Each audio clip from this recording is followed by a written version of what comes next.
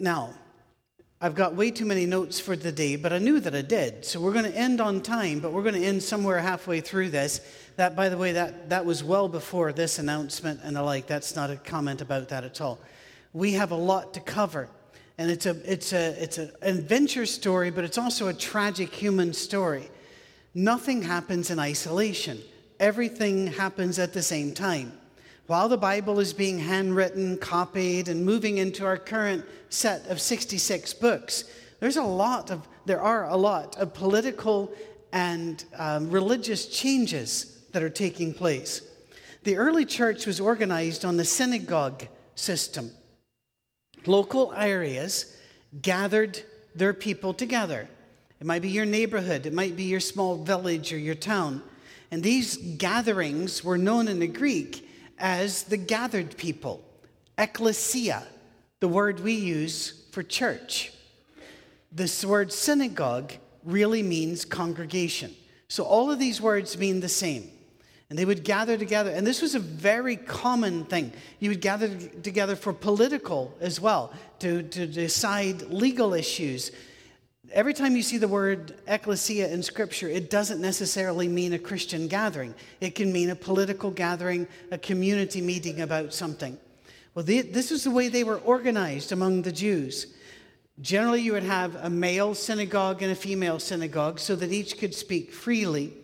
But then there were gathered times together where people could just share their needs. They could share what they were going through. They could share stories. The work of the community took place in these community gatherings. But as the church spread, it entered into places where the Jewish way of thinking, these communities, had not yet spread. While it was shocking to many, we have learned recently in our current conflicts over the last 2 decades that not every country wants democracy and not every country is ready for it. In fact, time after time, Morocco just did this yesterday, or the day before, time changed. When finally democracy is given to the people and they have a free vote, they immediately vote to end democracy and hand it over to the theocrats. They did it again in Morocco. They've done it again and again, and they've done it in Iraq they did it in Afghanistan after all of the blood and all of the gold spilled there. Give it right back into the hands of the dictators. Imposing this was difficult, and they couldn't, because how do you impose a community system on an area that doesn't have community?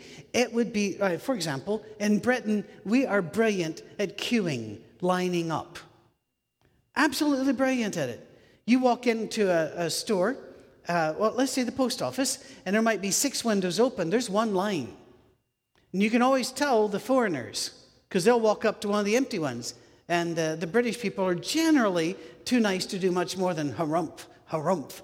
But they will make tisk tisk, and they might wag their head if they are very upset. But the point is, we're very good at queuing. But if you go to Asia and you get in line, you're never going to be served. You need to learn how to rush it. Just get past and get there. And that's, again, it's a cultural thing. Well, among the Jews, all men were equal. But among other societies, while all people are equal, some are more equal than others, to borrow a line from George Orwell's Animal Farm. And if you've never read it, this would be a really good month to read Animal Farm.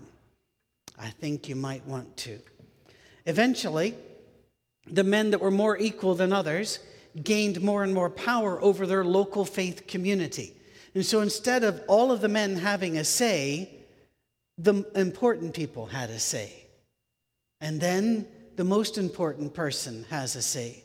Some of us were raised in churches where although we had 4 or 5 or how many elders, there was a chief elder.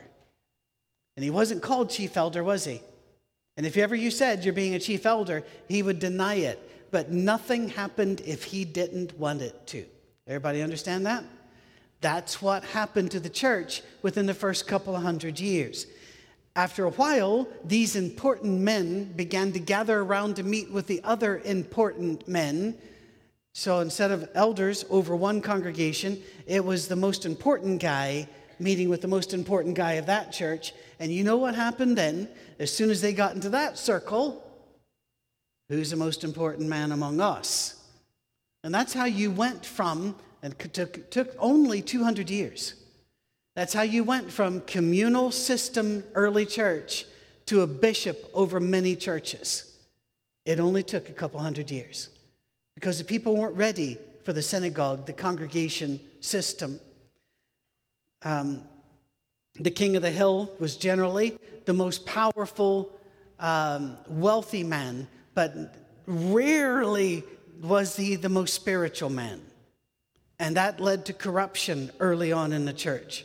In the Bible, words like elder, shepherd, bishop, presbyter are all the same word. But in our society, it changed. In our society, the word pastor generally means somebody who does what I do, who's the teacher of the church, who's the voice of the church, and who leads the church on a day-to-day basis. However, in Scripture, the word pastor generally referred to the elders. However, in Scripture, the elders were also teachers. You see how things change. October, I put it up on Facebook yesterday, October is, it really is, not making this up, Pastor Appreciation Month. And I put, or as we call it in Churches of Christ, October. Because there's this I'll still be at places where people will introduce me as their pastor, and another Church of Christ person will do this. No, it's fine to do that. Language changes. The word church has changed.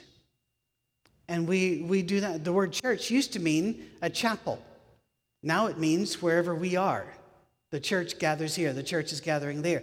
Let language do what it does. But regardless, some elders became bishops, and then among the bishops, you even got some archbishops. At the time, they weren't called that. That would come when Constantine came. When Constantine came, he made the church the official religion of the empire because he liked the structure and because he could control it. And so he called in all the most important guys, and he arranged them like his government is arranged. You ever take a look at Roman government, then you take a look over at the Roman Catholic Church, you'll find how he does this. Emperor, Pope. Then you have his prelates, you have the cardinals. Then you have his highest officials, archbishops, then you have theirs, and it goes all the way down. Constantine did that because he said, this works for me. He organized them, and then he wanted them to be united, so he called synods. Synods was the gathering of the bishops. Local people had no say. It was their top guy that went to these things. At these, and I brought this up last week, I'll just say this again briefly. Constantine didn't care what was decided at these meetings. He just wanted you to agree so that we could be united and there wasn't a problem.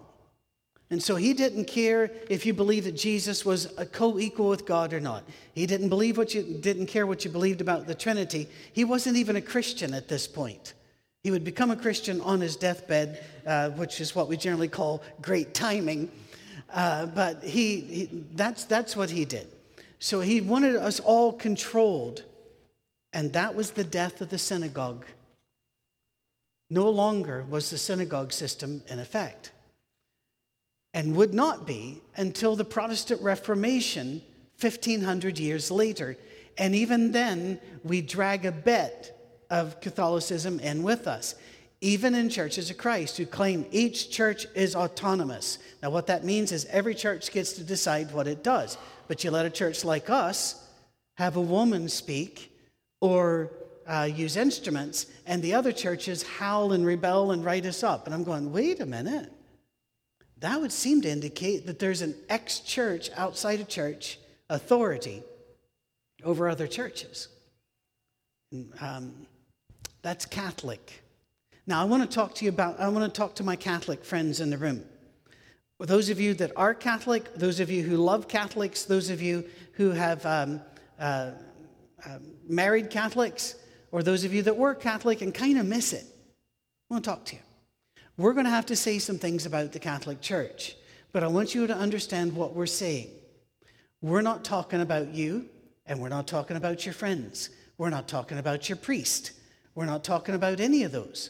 It's like this. In Colorado, I always loved the cowboy mystique. I always loved that mythos. And in Colorado, you got to live that out, and that was great. But part of that is also going by Dry Creek, where they slaughtered women and children just because they were Native Americans. Shot them dead. Now, I'm a white guy, and although many people were still painting themselves blue and running around in the heather, I still am a white guy, and I'm part of that culture. I'm part of the white people who also enslaved the African people. Now, if I'm talking about the sin of slavery, I'm not insulting you. All right? This is stuff government people did. This is stuff the higher up, our betters did. Right? I'm British. I'm also American, but I'm British. If you would like to list the sins of nations, start with the British. We have a lot. And we did a lot to a lot of innocent nations.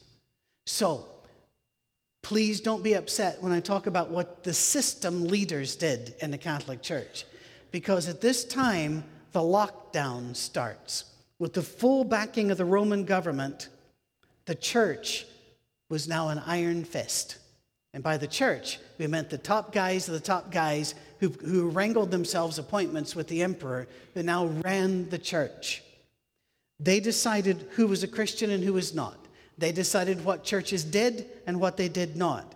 They built their cathedrals like the Romans built their temples and their senate houses and places of worship and administration. They modeled their law. I don't know if you know this, but in the Catholic Church, there are well over 3,500 laws, canon laws. They modeled the laws after the Romans. By the way, it used to be a lot more until Vatican II. In Vatican II, they dropped a lot of them. As the Roman Empire started getting all kinds of problems, the Vandals, the Goths, the Visigoths, and the like, Rome was sacked many times. As they kept losing strength, two things happened. One, the seat of government decamped, and they ran over to Byzantium and renamed it Constantinople. You know Constantinople is what today? Istanbul. Great. There's even There Might Be Giants, wonderful song about Istanbul is Constantinople now. But anyway, it's a brilliant little song, and once you hear it, you'll regret it because it never leaves your head. It's one of those earworm songs.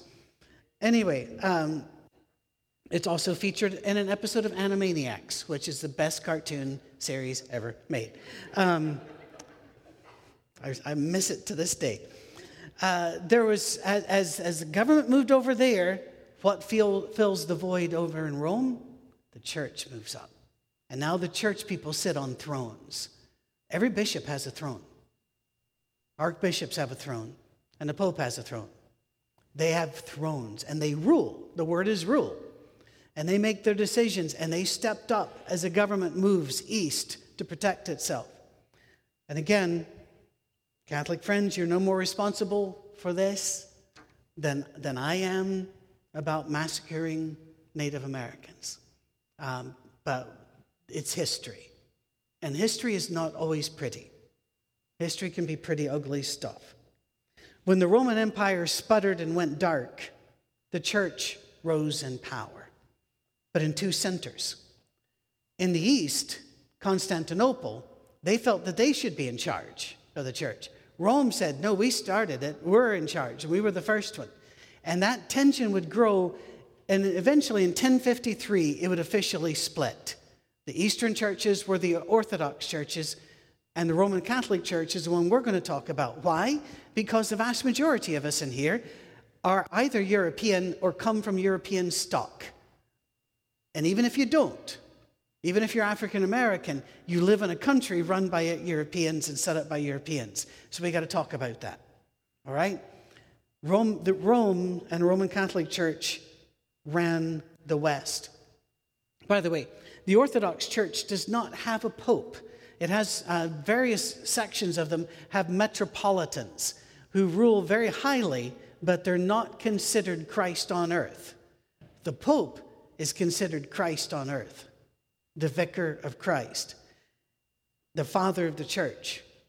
The pomp and grandeur of the Roman Empire did not go away. It just went under new management. And that's what you're seeing when you see papal processions and the like. You're seeing ancient Rome, but now with a Christian veneer. Now, if you went to Catholic school or read much of their literature, you know that the Roman Catholic Church takes credit for preserving the Bible throughout the centuries. It's a highly questionable claim. They preserved it in one way, but we'll get to that. The fact is that the Roman Church locked down the Bible, literally. They made sure you couldn't have a copy. It was locked down and inaccessible by several ways. One, the only official version was the Vulgate, Latin, but people didn't speak Latin anymore. And so they couldn't read it. It's rather like asking anybody under 20 to go read the Declaration of Independence. They can't. They don't read cursive. They've lost that. They can only read what somebody tells them it says. That's a little dangerous, don't you think? But regardless, they also locked it up to the pulpits, literally with a chain. And most Catholic churches didn't even have a Bible. Because in the Catholic Church, the Bible is not the ultimate authority. Rather, it is a authority as interpreted by the church. Do you understand that? By the way, every religion in some ways does that same thing. If you were to read Scripture and say, wait a minute, Phoebe is called a deacon, Junia is called an apostle, the daughters of Philip preached with him, so one can speak, you will find in some churches they'll set you down and say, no, let us tell you what that means. They don't, you see what I mean? So it's not just the Catholics that do this, but the Catholics were in charge, and they were the only church. It wasn't like, I'm leaving the Catholic Church and going to... There's nowhere.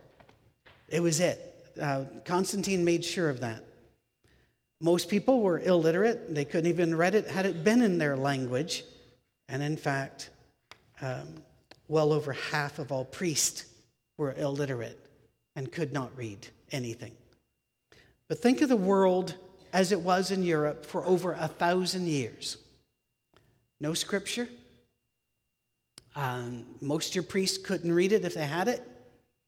Your edicts came from Rome, but you were ruled by whatever priest, bishop, whatever happened to be there at the time. And if you weren't in good standing with the church, you were excommunicated, and that meant you were essentially dead because you couldn't have a job, you couldn't receive alms. Alms came through the church. You were kicked out of your community. Scotland had a king that this happened to. King Robert de Bruce. Actually came from a Norman family of Robert de Bruce. But by the time he came around, Robert de Bruce, many of you saw him portrayed in Braveheart, changing his mind a few times. After William Wallace's death, Robert de Bruce actually secures independence for Scotland at the Battle of Bannockburn. But however, he killed his rival, John Balliol, in a church. And the church liked John Balliol better and excommunicated him. Excommunicated Robert de Bruce. He had to fight a long time to get that taken off. And had he not gotten it taken off, he could not have been king. He would have died a death like a leper. By the way, he did get leprosy later, and the Pope said, that's what you get. And he did die of it eventually. It was a pretty sad story. Anyway, so how are you going to know about God? Well, you go to the movies. Well, there aren't movies. There are stained glass windows. They were the multiplex of the time. You would go and see the stories. And the stories were more often about the saints than about Scripture. But regardless of what the story was, the paintings or whatever, and some of those are fantastic. You've got to go see the cathedrals. They're fantastic. As you look at them, you'll see some souls ascending to heaven, but others down here in hell getting poked and brutalized in the most horrid situation. And that was constantly put on you. This is what's going to happen to you unless you stay good with the church. And the control was constant. You had to baptize your baby and baptize him quickly. Remember, a good portion of babies died. But if you didn't baptize your baby couldn't go to heaven. And it would float in limbo for eternity, crying for its mother. And they made a big deal of this so that you got that baby in there. And by the way, let's back up a bit. You couldn't even get married unless you were good with the church. If you were married outside the church, it wasn't a marriage. Do you remember that? That was true until Vatican II, and that's only a few decades ago. No marriages were recognized by the Catholic Church except those done by the Catholic Church. Some of you are nodding because you're Catholics. You understand this. And to be married, what did you have to do? You had to sign a paper, didn't you, that said you will raise your children in the Catholic Church. Yep. So you can't even get married unless you're Catholic. You can't have your children baptized, and if you don't, and they die, they will be crying for their mommy throughout all eternity, and you did that. It's all your fault. Oh, but it goes further. You cannot go to heaven if you have unconfessed sin. Well, how do you confess your sin? You tell it to the priest. And I've had people say, yeah, but that's anonymous. You're in Ireland.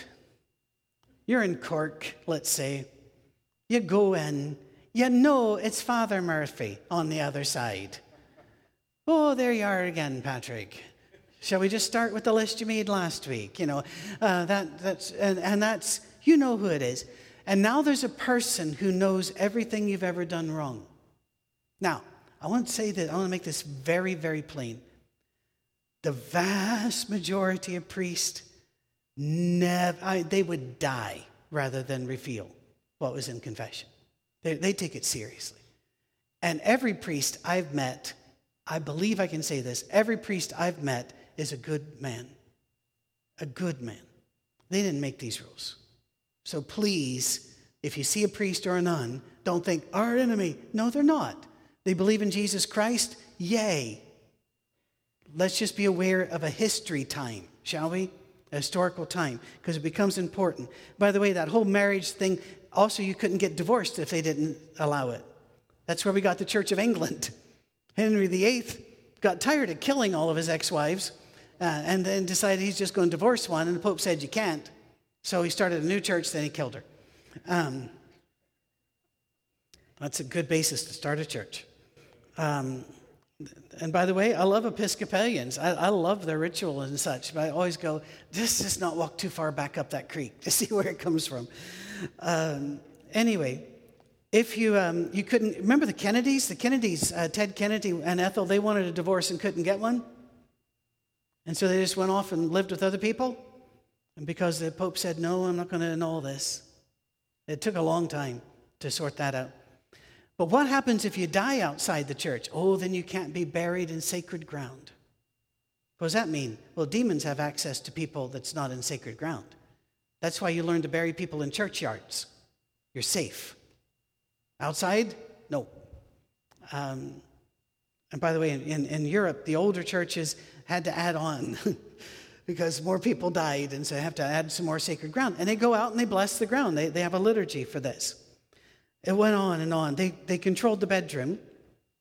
By this time, the doctrines had forced them to take other doctrines. See, this is a problem. When you start a rule, you have to make other rules to enforce the first rule, and then the more rules start. It's awful.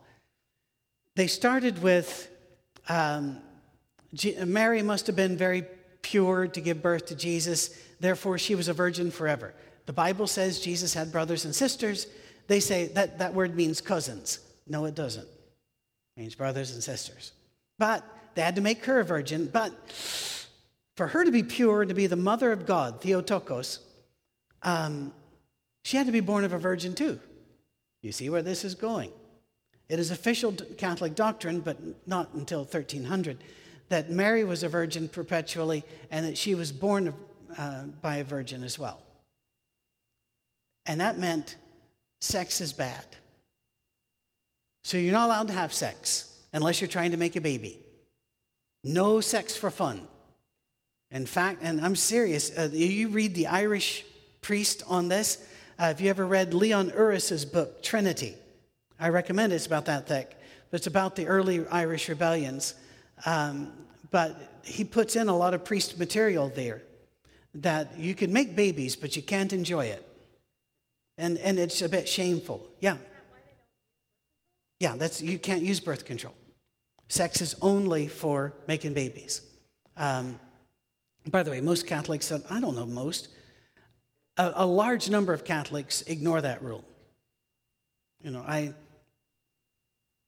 It's up to you what you think about that. The highest calling would be to be celibate. So you can be a celibate priest or celibate nun. Now, married men can become priest. Let's say coming from the Anglican tradition or the like, they can, but they can't go up any higher than that. They can never be a bishop. They have to stay down at that level because sex has made them lesser.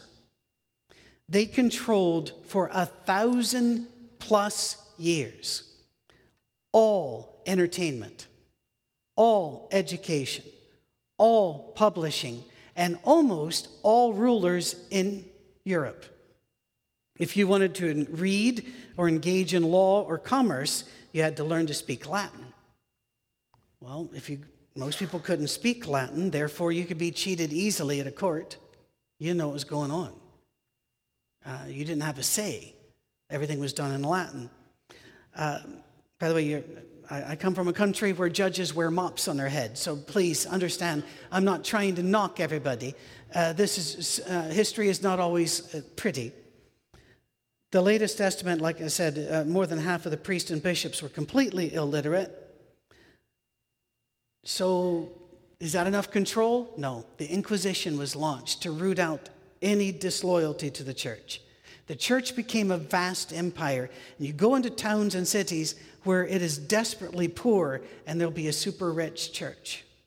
You see it in Mexico. You see it in Ireland. You see it in Italy. You see it wherever you go. By the way, the only competition for grandeur is the government houses.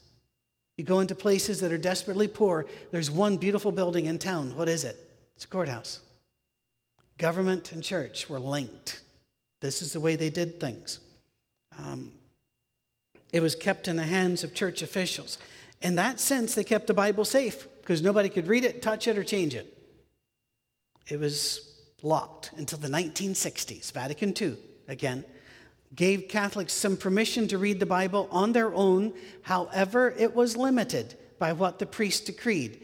And friends of mine going to school were excited that they got to read the Bible, came to me to ask me what sections they could read. I was just a kid. And so I was trying to give them what I could give them, but they could only read 15 minutes a day because that was what their priest had said. So I gave them Leviticus so they wouldn't mind. No, I didn't. I did what I've always done, go to the Gospels. The church controlled all access to Jesus. No personal faith, no personal Savior. And they became a blend of pagan mystery religions. You have incense and you have all that, statuary and the like, and Old Testament. You cannot come to God except through us. You have to pray as an acceptable way that we tell you to pray. We have Ave Marias, you have Pater Noster, Our Fathers. You have all of that, all regimented. And sadly, the church was always looking for more ways to get money. In a Catholic church to this day, if you have a funeral, you pay. Marriage, you pay. Whatever. I don't charge for funerals or weddings. For members. If it's a non-member, I'll charge because I'm taking my time and light. But if you're a member, you're already given. You're already part of this process. But they charged for everything. In fact, when they stepped up the Inquisition, hang on, I'm going too early. I'm backing up to point 16 on the notes, guys. Even at communion, you remember the wafer? And you couldn't touch the blood. You couldn't touch the wine. That has changed. You are now allowed to receive the wafer in your own hands, but you don't have to put it in your pocket for later. I mean, there's a rule. It has to go right back into your mouth. You still don't get the wine. The richest people in every area were the bishops and archbishops. They rivaled the king for riches, and often were more wealthy than the king of whatever, France or the Teutonic Knights or whatever. And then when somebody dies, they were good. They were in good with the church. But they're not good enough to go to heaven yet.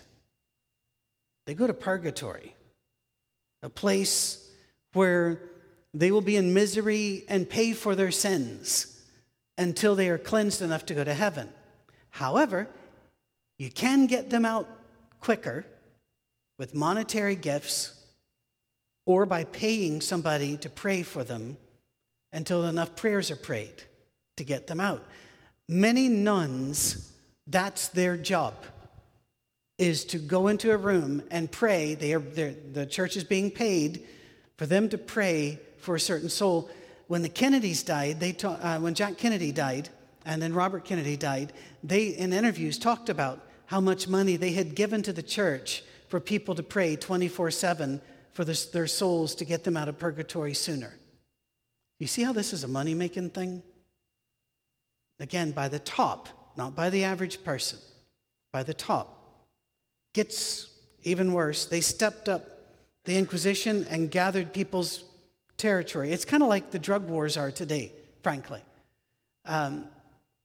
Somebody comes into my house and they've got a few marijuana seeds, and we're not in Colorado, let's say. And later, the door is kicked in and they come into my house. I didn't even know it was in there. According to the laws of the state of Tennessee, you can seize my house. I don't get a penny. Well, and by the way, that's not just Tennessee. I think that's almost every state. The drug wars have become a real income producer for the government. Well, that's what the Inquisition was. They'd go and say, you're unfaithful and you've been accused. Well, who are my accusers? Well, we're not going to tell you. They're faithful people. And you could put a spell on them or something. But we're taking your stuff. They also launched crusades. They then sold indulgences. And that's where we're going for our last few minutes today. For those of you that don't know what an indulgent was, it was a way for you to buy forgiveness for your sins, even if you hadn't committed them yet. You could buy them in advance. If somebody was stuck in purgatory, you could buy indulgences for their sins to get them out sooner. The church published a list of sins and the cost to get forgiveness. It was widespread, and nobody knew it was wrong because they didn't know their Bible. They just did what they were told. There are simple sins. These were called simple sins, such as lying or raping a virgin. Those were all considered simple sins, low cost. By this time, the clergy was very immoral. Pope Boniface said committing adultery was of no more consequence than washing one's hands. And he raped women a lot. That was kind of his thing. So glad that our high leaders don't do anything like that anymore. And that was sarcastic. Others could be negotiated up or down. I'm not going to try to explain because the way money changes in each area. But you can look up Tetzel, Tetzel, was the biggest marketer of indulgences for the church. But there were many people who sold indulgences. And here's the kicker. Although it enraged a lot of people, they didn't have any power to do anything because only nobles and church people could have weapons. Common people were not allowed to own them or anything that looked like a weapon. You weren't allowed to have. But the rich people, the lords, they could. And I'm going to do this and then I got to quit. And I'm only halfway through my notes. But again, I told you, I told Laurie Lee, I said, there's no way we're getting through these notes this week. But I'm going to start with a name. In 1348, 1,000 years after Jerome translated the Vulgate Bible, a comet streaked across the sky. Well, the people had always assumed that comets were a sign that something awful was coming. And in this case, they were right.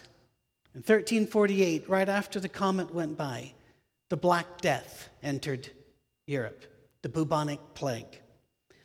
To this day, historians cannot figure out exactly where it got there. They think it was a sailor from somewhere in the Mideast entering an Italian port. However, many historians say that it was an act of war because the plague was already in the Middle East, and Arab ships coming to Genoa, fighting the Genoese, Italians, put bodies in catapults and fired them over the walls to spread the disease. Regardless, in many places in Europe, it killed 70% of the population and killed them so quickly, it was said you could wake up with a fever and be buried that evening. In Oxford, England, Oxford at that time had 15,000 inhabitants when the comet streaked across the sky. 5 years later, 15,000 was turned into 3,500. One of those who survived was a first-year student named John Wycliffe. And John Wycliffe is the first one to start the movement to getting the Bible in our language. But we can't tell his story because we're out of time. So next week, John Wycliffe and another fascinating individual, Jan, although he's often called John, Hus. H-U-S? All right. In English, John Hus, H-U-S-S. His, in Bohemian, in Czech, his language, Jan, Jan, H-U-S, one S. So look it up both ways if you want to read ahead. But that's what then starts a movement. And I'm excited about